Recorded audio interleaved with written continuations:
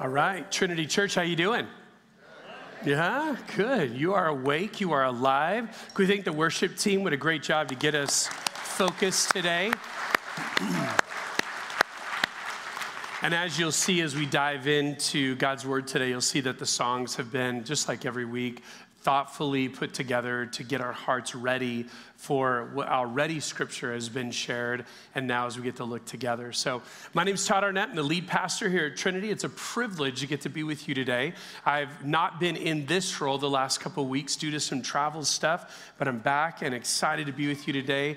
Bill Sr. and Hilke did a great job kicking off this series on parables, and today we're looking forward into a new one today, the parable of the lost sheep. If you have a Bible today, if you want to open it to Luke chapter 15, Matthew, Mark, Luke, third book in the New Testament. Chapter 15 is where we're going to be today, and we're going to pick that up. Also in your Trinity this week, you have notes that look like these. If you want to have those out, that'll help you kind of track with us this week and just be able to kind of stay in step with kind of where we're going.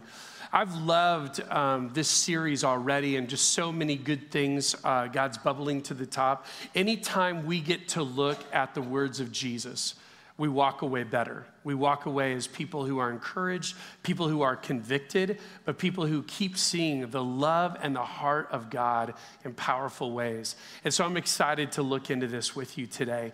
Just before we get into that, one quick reminder, as Allison shared, we are having our congregational meeting today. It's at 4:30 right here. Would love for you to be a part of it. Come one, come all. There will be a couple things of business that our members will vote on, but everyone is welcome to be a part of it. And within that, I'm going to actually share some vision from what our pastors and our elders have been praying about and planning for over the last few months about what we believe is Trinity's really next step trajectory-wise and really what God's calling us to. So I'd love for you to get to hear that first person, and we'll be able to share that this afternoon. So here's the question: how do you explain astrophysics to a child? First of all, you have to understand what astrophysics are, which I don't, okay? But let's make a huge assumption for a moment that I did. How would you begin to share that with a child? And what you would do is you would use illustrations and comparisons to things she understood. You'd use things from her everyday life. That's what parables are. Parables are Jesus taking the heart of God, communicating the kingdom that he came to bring to a group of earthbound people who just could not grasp it. So what did he do? He took common, ordinary illustrations and comparisons in everyday life and helped them understand, this is what my Father's heart is. This is what the kingdom is like. I love so much the tagline for this series, Kingdom Secrets Hidden in Plain Sight. And that just really communicates that idea again. Jesus is taking something so profound, something so other, and really helping it become tangible to us, helping us be able to understand, okay, I get a little bit more, Jesus, what you're saying and what you're after and what God's heart is like. And that's what I love about this series, is that week over this summer, we're just going to invite you to come again and just to see and to hear and to sense, God, this is what you're after. This is what your heart is like. This is the kingdom that you came to establish. And we, as your citizens, want to live like it in your kingdom. So today, as we dive in and we look particularly at this particular parable of the lost sheep, I want you to do this. I want you to look in the mirror today. And when I say that, what I mean by that is it's easy to look out the windows and think about, oh, if so-and-so were here today, this would be so helpful for them. Don't worry about so-and-so. You're here. And think about, God, what do you have for me today? Where is my heart astray? Where is my perception and my values? What am I missing about your kingdom? And look at these three big ideas in the mirror today. Number one, God loves lost people. Number two, you were once lost. For those of you who are here today and you would say, I've been found. And then number three, think about this in relation to those. If this is what God does, if he loves lost people, how much do you love them? How much do you love them? That's the three things I want to kind of keep percolating in and around your mind as we look at this passage today. Every week we have a now what statement with the goal of saying, how does this actually apply? What do I do with this week? And here it is in your notes and on the screen. If you're part of the 99, and that will make sense in just a minute, be grateful that you've been found and join the search party for your ones. Let's look at what this is. Number one in your notes, lost people were drawn to Jesus. Lost people were drawn to Jesus. We're in Luke chapter 15, beginning in verse 1. It says, now the tax collectors and sinners were all gathering around to hear Jesus. But the Pharisees and the teachers of the law, they muttered, this man welcomes sinners and eats with them. You can just hear the disgust in their voice. I can't believe it. Why would he allow these people to be near to them, near to him? And what I want you to see today is often we'll read Luke 15 and we'll read right over this incredibly crucial part of the context and just go right into the parables. But I really want to spend some time today looking at the context with you. The setting makes everything else come alive when you understand who we're looking at and who's being drawn to Jesus. I want you to see that from the very beginning today. People who were irreligious, AKA tax collectors and sinners, they actually wanted to be near Jesus. No one paid them to do that. No one made them to do that. There was no rule compelling them. They actually wanted to spend time with the Son of God. And I want you to see the power of that. And I also don't want you to see the disgust from the Pharisees and the Pharisees and the teachers of the law and how really just horrified they were that Jesus would even let them close. This is powerful for us today. Now, the problem is we lose something 2,000 years later. There's something lost in translation because we might say, so Jesus had some IRS agents and some people who'd made some mistakes want to hang out with him. Like, what's the big deal? Like, that's weird, but okay. There's so much more to the story. So let's unpack that a little bit. First of all, to understand tax collectors and sinners, let's go back into that first century culture. And we have to understand both who these people were as well as why no one wanted them around. And that will help make a little bit more sense. Tax collectors were traitors. There's no other way to say it. Now you, just when I said the word a minute ago, IRS agent, some of you bristled. Okay? It's like, I don't like people taking away my money to taxes. Some of you have been audited and you've had very personal experiences with IRS agents and you're just like, ugh, let me take this times 100. Because here's the thing you and I can't fathom. We've never lived in a place that's been absolutely defeated by another nation and that group of people are in power. That's what was going on in first century Israel. Rome had taken over the world decades before. And what they had done, they had realized, hey, we could come in and just completely trash the place, or what's actually going to give us more revenue is if we just tax the snot out of them. So let's do that. So what they did is they just had their soldiers and their guards all around. And what they would do is they realized, hey, we don't even have enough people to gather this outrageous tax from this conquered people. So instead, we'll hire their own to get the taxes that we want from them.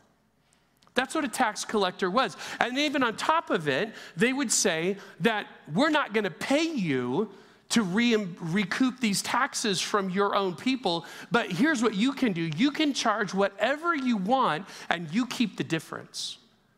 That's how you'll fill your pockets.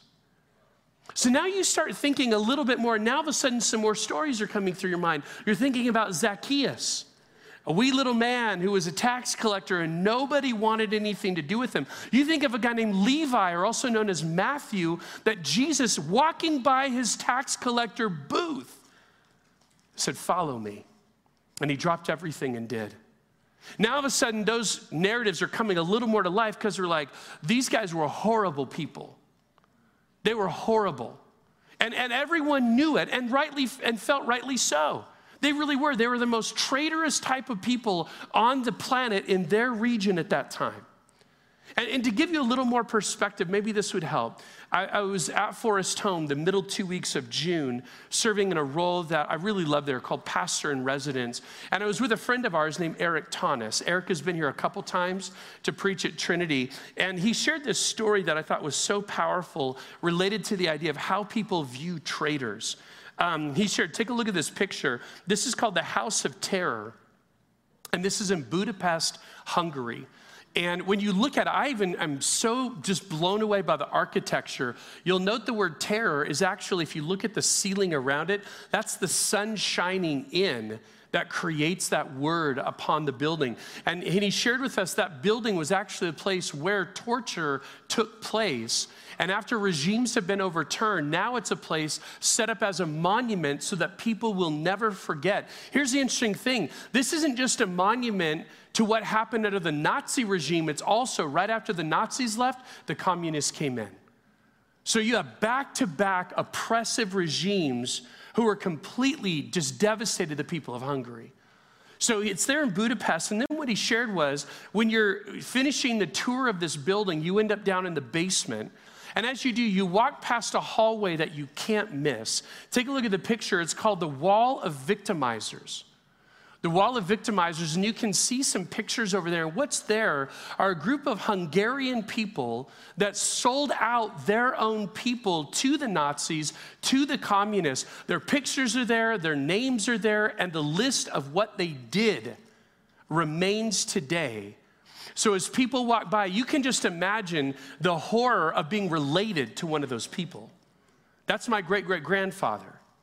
Can you imagine? And just the stigma of the way that this group of people, and none of us would look at them and say, how dare they be so frustrated and hurt by that kind of treason? We all kind of get it as much as we could. Here's what I want you to hear. That's what happened in Hungary. This is what happened in Israel.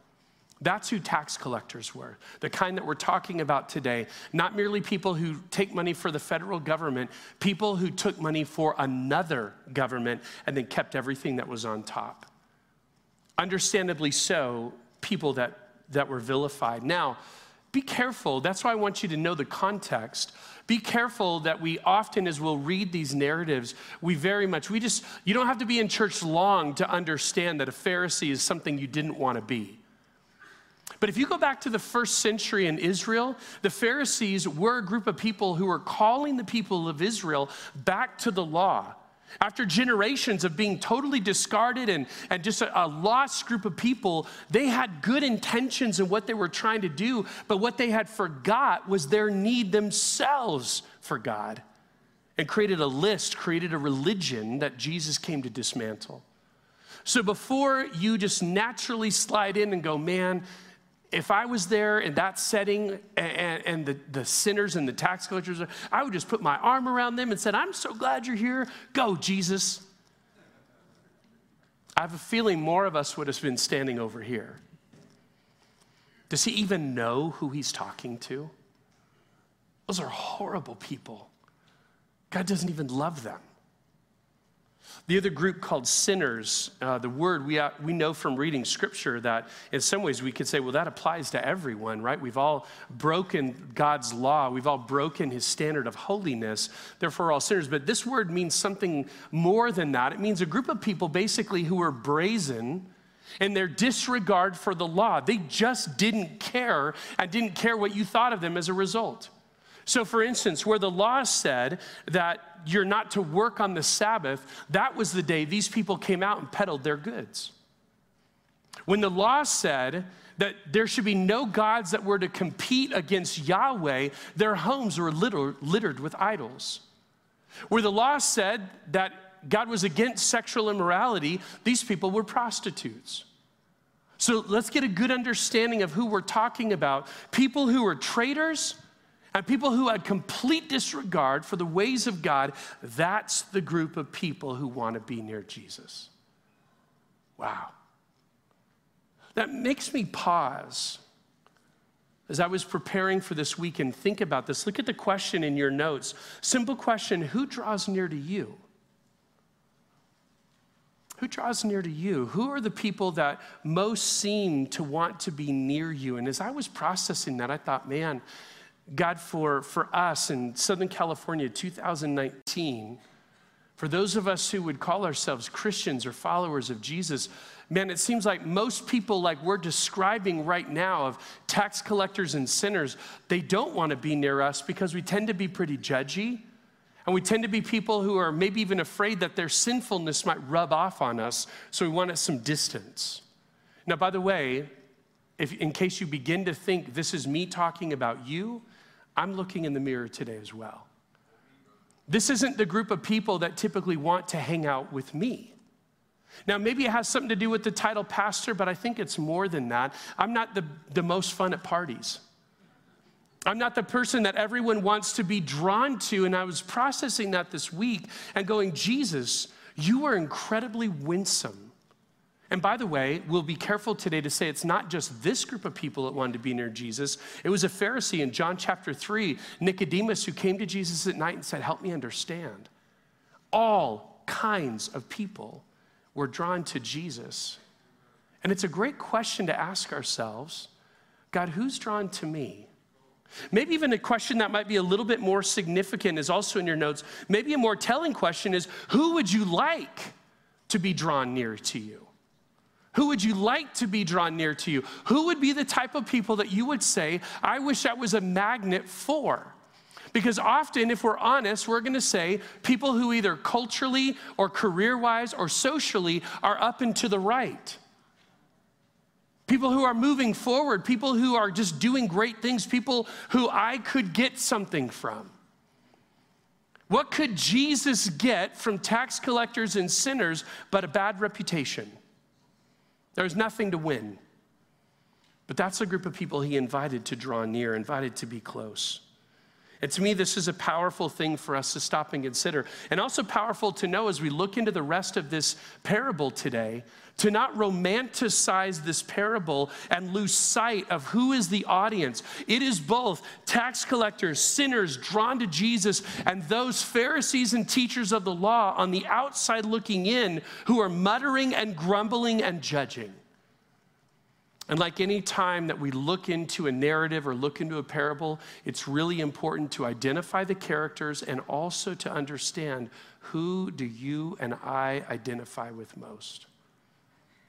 And if I'm honest, I'm going to say, God, I think I feel a lot more like a Pharisee in this narrative than others. That takes us to a place where we have to go, God, you got to do a work in me. God, I need help to be able to see the value of people, to see image bearers, to see people that you love no matter how far away they are from you presently. The thing you and I get most excited about in our stories is when people come up here on this stage and they're here to get baptized and they just share a very short amount of their story, but when they do, when their stories talk about how far away they were from God, we get all the more excited because we see the power of what God can do to transform and change lives. Why would we not want to be a part of those people's stories? Jesus was. And as followers of his, that's the heart I want you to hear from the very beginning today. Number 2 in your notes, God rejoices when the lost are found. God rejoices when the lost are found. We're continuing in Luke 15, verse 3. Then Jesus told him this parable. Suppose one of you has 100 sheep and loses one of them. Doesn't he leave the 99 in the open country and go after the lost sheep until he finds it? And when he finds it, he joyfully puts it on his shoulders and goes home. Then he calls his friends and neighbors together and says, rejoice with me, I have found my lost sheep. I tell you that in the same way, there will be more rejoicing in heaven over one sinner who repents than over 99 righteous persons who do not need to repent. Remember the context. This is huge. Remember who Jesus is fully aware is around him right now. Tax collectors and sinners are very close. Pharisees are in earshot. They're hearing this whole thing. And Jesus begins to tell them, he begins to take kingdom secrets that are hidden in plain sight and begins to use an analogy, something they can understand. Luke 15 is actually this powerful chapter, one of my favorites in the Bible. And what we really see is just the amazing skill of who I would say is the greatest communicator to ever walk the face of the earth. Jesus sets his audience up so well. He begins with this parable of the lost sheep. He goes next to a parable of a lost coin, two unhuman characters that he's talking about. But then he's going to go into this third parable, and they just going to go one after the next. They're very much meant to flow in thought. But then he goes to the one that Bill and Bill Bourne Sr. preached on 2 weeks ago. Did an amazing job of bringing out this idea that God loves not just unhuman things that are lost, he loves human people who are far away from him. Some who travel into far off distant lands, and others who are right outside in the field, right under the roof, but couldn't be farther in their heart from the Father. Jesus is setting them up. As they were hearing the parable of the lost sheep, I think many people, and we'll unpack it in just a minute, many people were like, well, that's what a shepherd does. He goes and gets the lost sheep. When they're hearing the parable of the lost coin, for us that loses a lot in translation. It was probably more like a set of 10 coins that were a part of like an engagement ring idea in our culture. And so by losing one, it'd be like losing a diamond off of a ring. You're gonna look hard, not only for the value of what's lost, but the sentiment of what's lost. And so this lady scours her house. She cleans everything, finally finds a coin. And what does she do? She runs out and finds her friends. Hey, you'll never believe this. I lost this, but now it's found, and they all celebrate. Those were things that Jesus's audience could track with, and they were listening, and they were going, yeah, that's kind of, I've lost things, and I get excited when I find them too. In our family, last week, it was the remote control. And I'll tell you, I've never seen it take 5 people to find it, but it did. And when we did, then we did a dance, finally, life has been restored. Right? Sad, but true. So we get it. We get it. When something is lost that's been found, you get excited, you rejoice. That all makes sense. But then Jesus throws the curveball. The curve they never saw coming. A total wanton, sinful, disrespectful, horrible son that I'm sure every Pharisee, as they were listening, were thinking, that's exactly who Jesus is talking to. Lay it on. Smack him. This is it. But remember, it's not just the parable of the lost son, it's the lost sons. Because Jesus doubles back and he talks about the older brother. He talks about this one who stayed physically close, but in his heart couldn't be farther away. Never understood his father's love for him, nor truly loved his own father. At that point, everyone was tracking with Jesus for the first 2, but by the time the third one comes, their jaws drop and they don't know what to think. God loves people who wished he was dead? Yeah. God loves people that are so self-righteous that in a weird way they demonstrate they don't love their Father either? Yeah. That's who the Father loves. So that's the context of where we're at and what goes on throughout Luke 15. Double back to where we're at. We're at this setup. This is the setup parable of the lost sheep. And I wanted to share it today because I think it demonstrates so well the heart of God, who doesn't love lost things to stay lost. He loves them and he wants to find them. First off, before we can go there, let's unpack a little bit about what shepherding was like 2,000 years ago. A lot of us don't live agrarian lives and probably aren't raising sheep in your backyard. So let's talk a little bit about what that is. Shepherding was a very normal job in the first century in Palestine. It was not abnormal at all. It was very common. And from Scripture, we know actually a lot of things about shepherding and sheep. Go back to a whole psalm is dedicated. David the shepherd takes the perspective of a sheep, and what does he say? The Lord is my shepherd. Moses and other patriarchs served as shepherds before God settled them in the land. Jesus, what is he called? The Lamb of God. Jesus, what does he say about himself? John 10, I am the good shepherd. So all kinds of shepherding references throughout the Bible. But I would say this, the role of shepherd lacked respect, for sure. It was not this highly esteemed role. In our culture, it might be that of someone who's a garbage collector or a janitor. And by the way, just in case you don't think that I'm kind of sending bad vibes towards those people, I absolutely love people who do those roles because it means I don't have to. So I'm very grateful. But in the terms of the respect that our culture has for different careers, that's probably a little on par of where shepherds were esteemed. Here's an interesting thing, though. An important part of a shepherd's responsibility was that he didn't lose any of the flock. And if he did, it would come out of his own paycheck. That's how it worked. So your job, you have 100 sheep, you take them out, you graze them, and when you bring them back, you bring back the 100 that you took. Okay? When I was a youth pastor, we'd go on trips, and when I'd bring back everyone I was supposed to bring back, I'd say it was a pretty good day. You know, when I lost a couple, it didn't go so well, okay? So the same thing was true in this sense. That's who you're responsible for. The only way they could get off the hook from having to be financially responsible is if they could demonstrate that a predator ate the sheep. Otherwise, it was on the shepherd. So now that kind of anticipates and that kind of amplifies a little bit of the concern. This isn't just the idea, oh, I love, Bucky, the sheep. I really care about him, want him to succeed and do well. It's like, hey, if Bucky gets lost, I'm paying for Bucky. That is not a good deal. So I'm going to take good care of him. Think of it this way. People today, while we might not be familiar so much with the shepherding analogy, we have a lot of people who serve in service industries as cashiers. So imagine people love waiting on customers, taking good care of them. But if they're taking care of the cash register and that cash register comes up short at the end of their shift, it's coming out of their check. So there's a lot of motivation to not get that wrong. And so the same is true for a shepherd. It was not only a concern of I care for my sheep, it's I care for my paycheck and I don't want that taken out.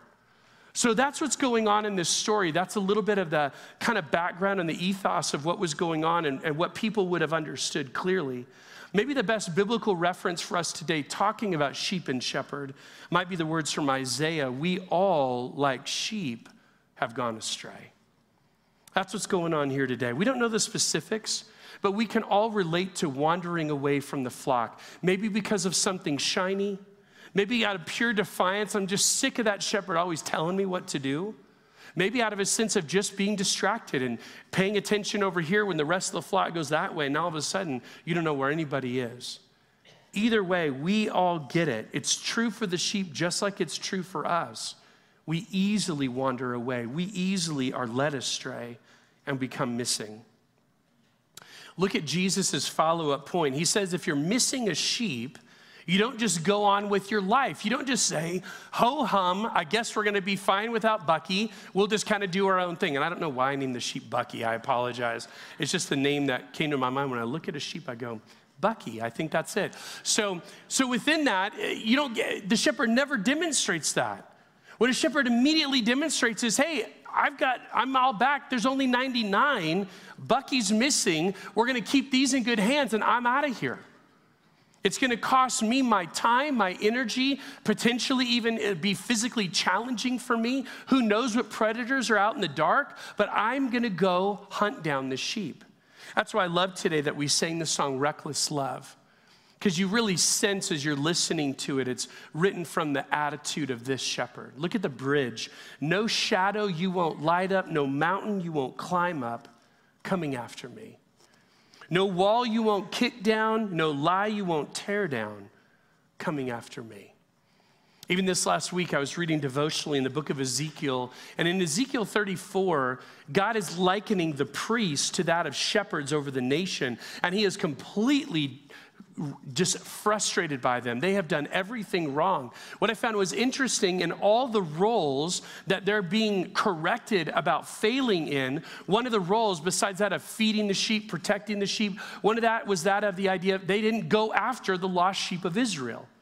Numerous times, that's a criticism given to the priests of Israel through the prophet Ezekiel, is they didn't go after the lost sheep. It's just part of the job.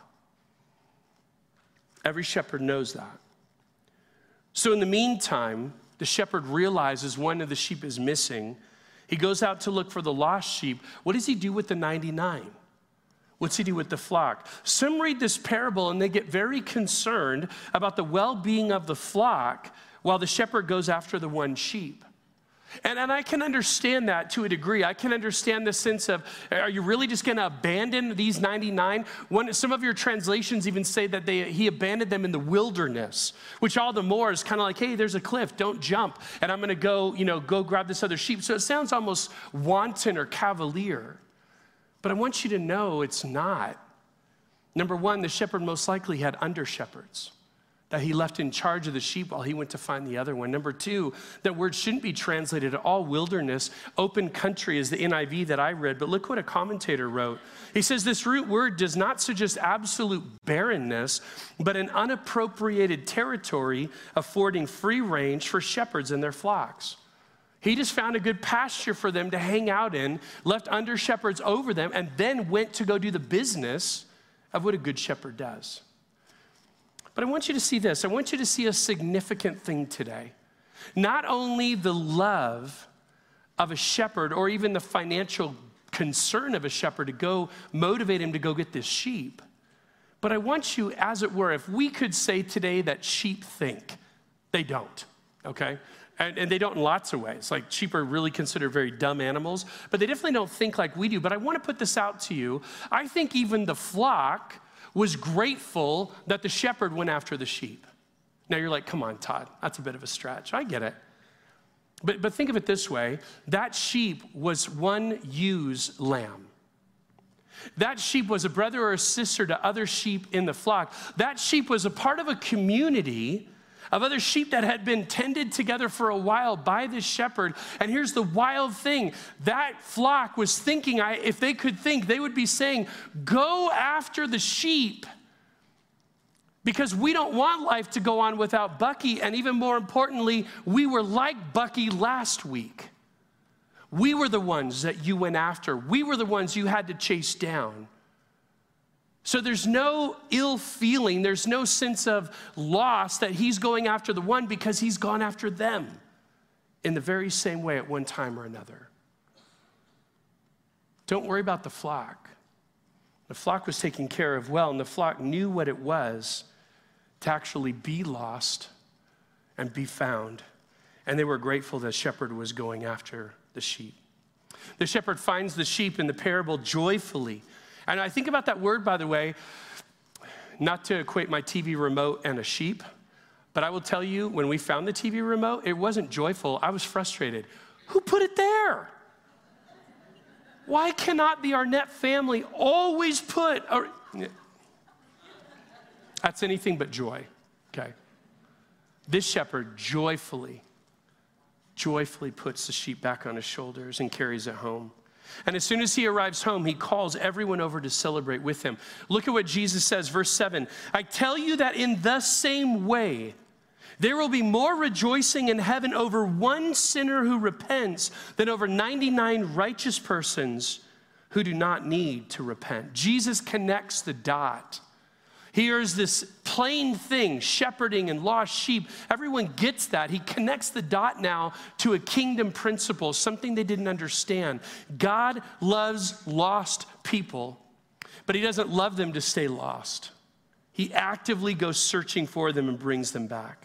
Here's the interesting thing. The key is that when a sinner, remember that's the exact same Greek word. So Jesus is saying that when a sinner repents, earlier Luke has said that's the people hanging out. So it'd be like this, Jesus saying, when one of you repent and come back to the Father, there's more rejoicing than when 99 people who are right with God don't need to repent.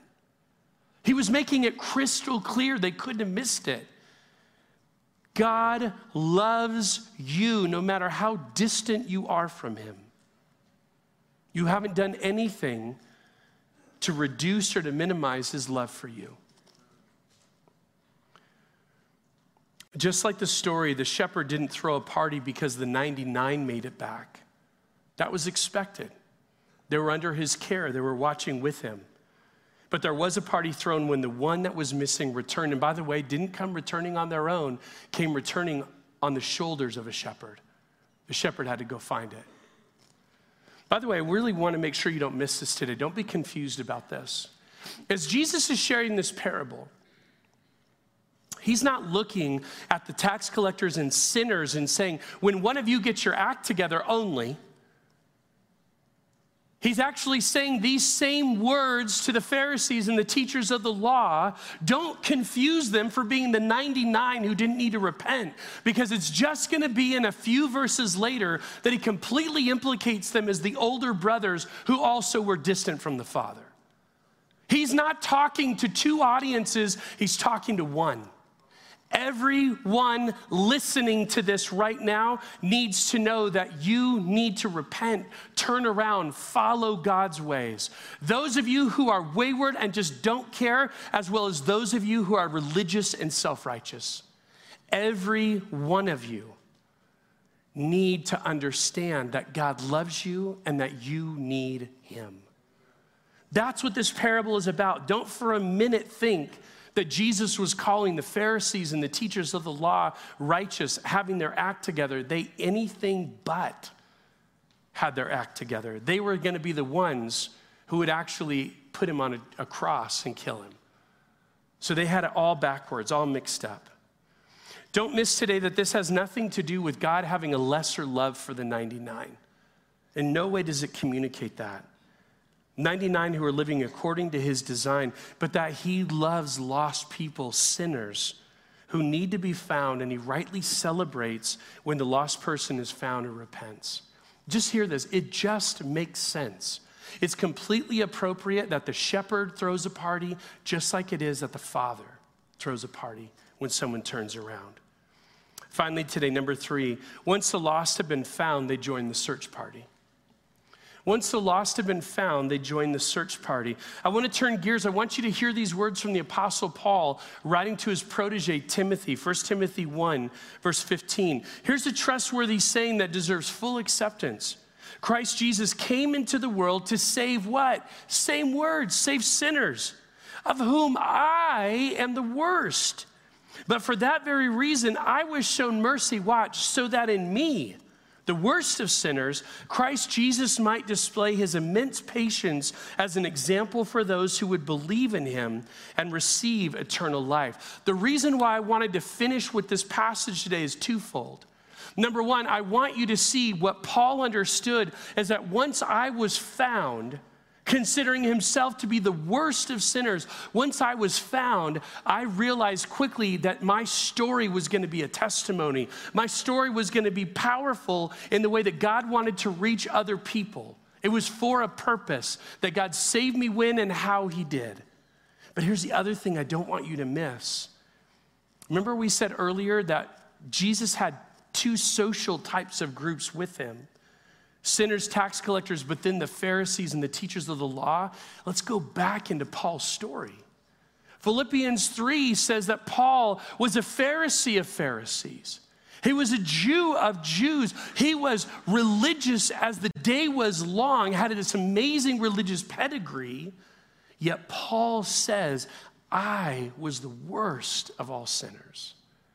This is why I said before, don't confuse for a moment that the Pharisees were these righteous people who didn't need to repent.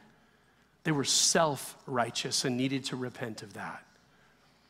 So Paul is saying, God, he chose to do this work in me, to be an example to the way he could get a hold of anyone's life, no matter how wayward or no matter how religious they may be. We all need a Savior. It's the mission that we talk about every week at Trinity Church. Talk about being a people rooted in Jesus, and maybe another way of saying that today is a people who are found. Being rooted in Jesus is not something about how hard you work or how much you've done to achieve something. It simply says, God, I need a Savior, and I want to more and more sink my roots deeply into who he is and be identified with him. So being found is a lot like that idea of being rooted. And reaching our world simply means joining the search team. Once I've been someone who's been found, I see the heart of the Father is not just that I would be in his family, in his flock, but there are people that God has supernaturally and strategically placed around me who are still ones, who are still lost and need to be found. God wants to use me. I have a story like Paul had a story, and God wants to turn the 99 around to be seeking, to be a part of the search party for the ones. That's what the gospel has always moved forward as, most effectively through relationships, one found person at a time. While this should be somewhat of a natural reaction, it just should make sense to us, we know it's not. We know that's why we have to keep reminding ourselves of it so often. It's so easy to so quickly lean into the fact of, God, I'm good, I'm safe, I'm found. And forget that God has something for us, not just in being found, but in being a part of finding others. Jesus came to seek and save the lost. That was his posture. We just read it from 1 Timothy 1:15. Jesus came to save sinners. If that was Jesus's attitude and that was his approach, how could it not be ours? Again, it just makes sense. I thought it'd be really cool for today's message to find something online, a really cool story about maybe someone who had been lost, like think of like search and rescue, lost in the mountains, lost in a canyon somewhere, and someone who goes lost who gets found, and as a result, they get involved in being on a search and rescue team. Like that analogy just sung to me. It made a lot of sense. So I started doing an online search, and I found a title that I thought was really cool. It just connected the dots so well. This was the headline, From Rescued to Rescuer. Oh, this is perfect. This is exactly what I'm looking for. And then I read on, and it was about a dog. So it's great for the dog. Great. But you get it. That's really the heartbeat. Someone who's been rescued, who in turn is engaged in being involved in the rescue effort. But I will say, after a relative extensive search, I didn't find any of the articles I was looking for. But I did, however, find multiple articles about how much it costs to rescue people who are lost. This is one of the headings I found. Search and rescue, a privilege for the saved or a burden for society? I didn't find any articles that praised how it's a worthwhile and noble task to be a part of a search and rescue team, especially from someone who had been found. But just that it's a great concern how much it costs taxpayers to pay for people who will go do the searching. And I was reading that article, and it became eerily familiar to what some church business meetings are like. We're spending a lot of money on programs and people to reach people, but what about us? What about the 99s, the found? What are we doing for us? Are we going to be okay? It reminds me of the picture I've shown you before. It just screams to me when I was reading that article and thinking about it in a church context. A group of people who are safe from incredible threat, incredible storms all around them, but absolutely content to not be concerned about anyone else. Now, there's a few, a guy hanging off the deck, another one out in the boat, but for the most part, people, and just like the title of the painting goes, who cares? They obviously show they don't. Now, I want to tell you, I'm really glad that's not the tone, not the ethos of Trinity Church. A people, you, who consistently put their money and their feet and their sweat toward rescuing lost people here locally as well as globally. Watch this. Last year in November and December, you gave $50,000 to something we call our Advent Conspiracy Offering, just so we could give it away. We gave it away for projects in Spain, in Portugal, in Mexico, globally, as well as here locally with ministries like our own Light and Power Ministries in Micah House. You did that. In April, you gave $49,000 to send kids, not just from Trinity, but from our community, to camp. You just heard the stats this morning on our own kids camp, and middle school and high school camp are still coming next month in July. You did that. 215 people from Trinity Church last fiscal year went on short-term missions trips. And we commissioned on this stage 6 to go globally long-term. Elders and pastors from Trinity Church have been working for the last few months with a strategic planning organization, a group called Intentional Churches. And they have told us our sole reason for being in existence is to help local churches better fulfill the Great Commission in their area.